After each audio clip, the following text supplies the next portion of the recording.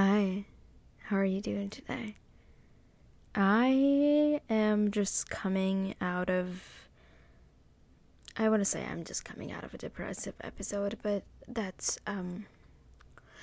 quite the bubbly positive aspect of it, because I don't know if I have control over it as much as I want to have control over it.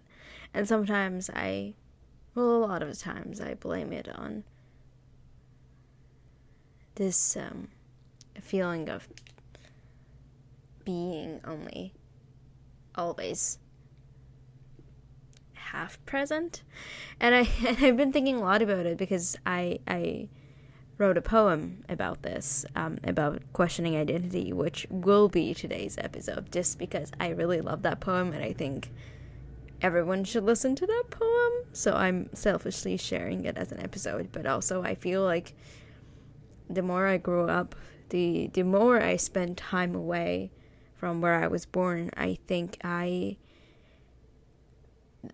more real it gets, like the more real the duality in me gets. Like, it's not just about like the actual identity of like the queer identity, but it's also about like the actual like never being fully Canadian. Like I can't relate to the Canadian shows as a grown up. I know the Iranian ones that I used to watch on TV, but rather like I can't know what is it like to go to university in Iran, what is it like to be an art student in Iran, and how painful that is, which I sadly I wish I could relate to. But also I question it a lot, like would I actually be able to relate to it if I were there? Anyway, so many questions, and I think that is the problem, or my problem, to think that having too many questions is a problem. Apparently it isn't. So anyway, for my mom's birthday, I wrote this tribute to her that I feel like it was very heartfelt, and it really summarizes how I feel about having a single mom as my mom and like as a hero. So I just want to leave that out there for a second. It is more than honor and a privilege to call oneself a daughter of my mom. Everything I am, everything I want to become is because of her. Hasti is my mom, my dad, my best friend, and my hero. It is difficult, way more than one can imagine, to raise a little daughter as a single mother in a city, in a country that looks down upon its women. One thing folks who practice sexism and misogyny do not consider is that the more friction you create for a woman, the better she gets at fighting them. My mother has always taught me to protect my kind heart, but don't forget to be kind. My mother has always taught me to speak my truth, be myself, and never change or lose who I am for anything and anyone. Because we shouldn't change ourselves or our values, but rather mend our perceptions to see and hear the ones we truly care about. That's what she did the day I dropped math class. That's what she did the day I told her I want to study English and theater in university, and that's what she has been doing ever since. My mother, my strong, independent, brave, fierce, intelligent, kind, and beautiful woman, is one of many women in my country who have been fighting for their basic human rights. So on this year, on my mother's birthday, I want to remind you of all these women, queer individuals, and their male-identifying allies, of my beautiful country that's currently polluted by a toxic waste. My country is suffocating my culture and my identity. Don't forget them. Please remember. Hopefully by this time, next year, I will celebrate two things: the birth of a wonderful woman and the freedom of a country who's a part of me. I mean, hee hee. Anyway, speaking of thinking about utopias and a future that might not even come, but we still dreaming about, here's episode 26 of Letters Never Sent.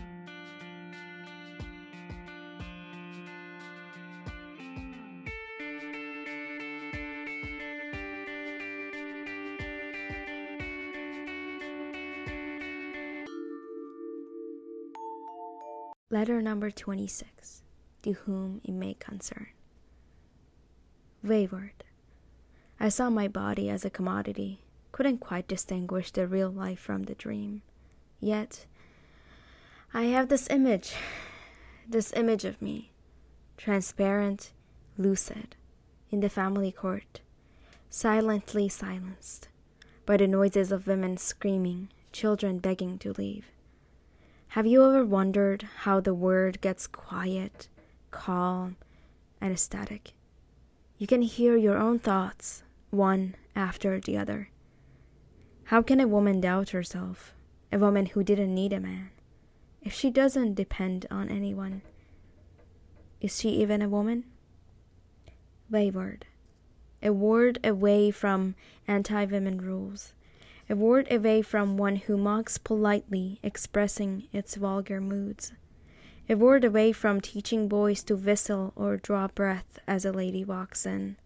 A word away from one who perceives a lady's dress to flatter, a lady's voice to calm, a lady as a trophy that can end wars. A word away from this one where a lady sits on the mantle where kids cannot touch, yet the rich pay to play. A word away where a lady is not an estate, a silent doll.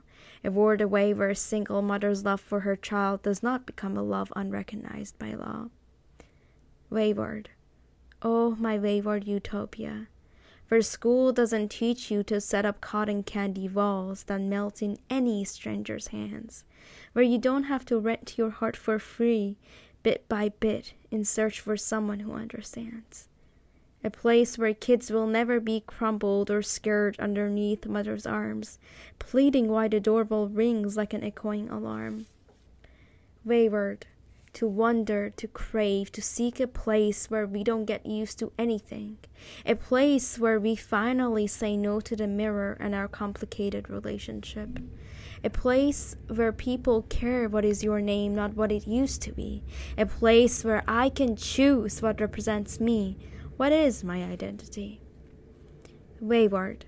A place with no borders, so I don't have to relive how I, on the edge of 14, packed my bags for a trip longer than a sleepover at my aunt's.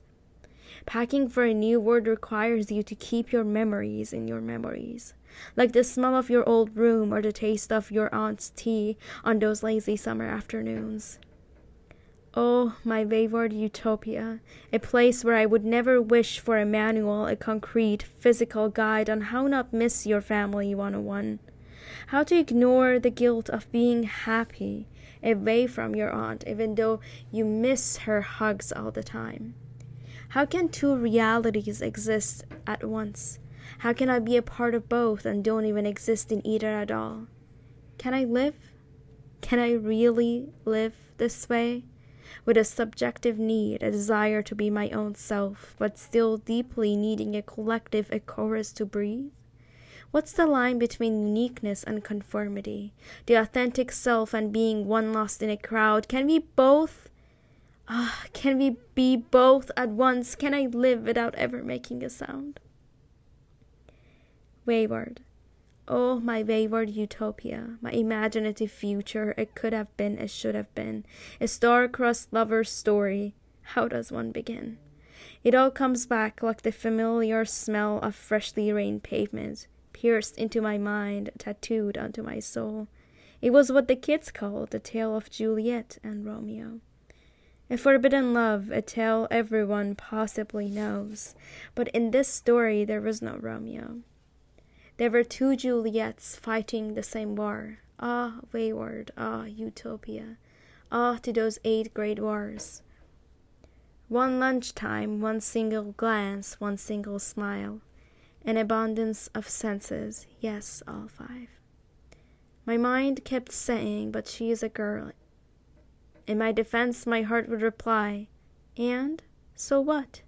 Ah, they argued a lot. I remember the secret meetings behind the stairs, the handwritten Valentine's card. I read it and hold it tight. Every now and then my mind wonders, what else could I have done? Every now and then my mind wonders what we would have become. If the walls wouldn't talk or be picked, nicer friends, would she still hold my hand in the shadows away from their stares? Or would her captivity arrest us both? Wayward, oh my wayward utopia. Can I arrive at my full status as a woman in a body of a queer woman of color? Could I ever be a lover?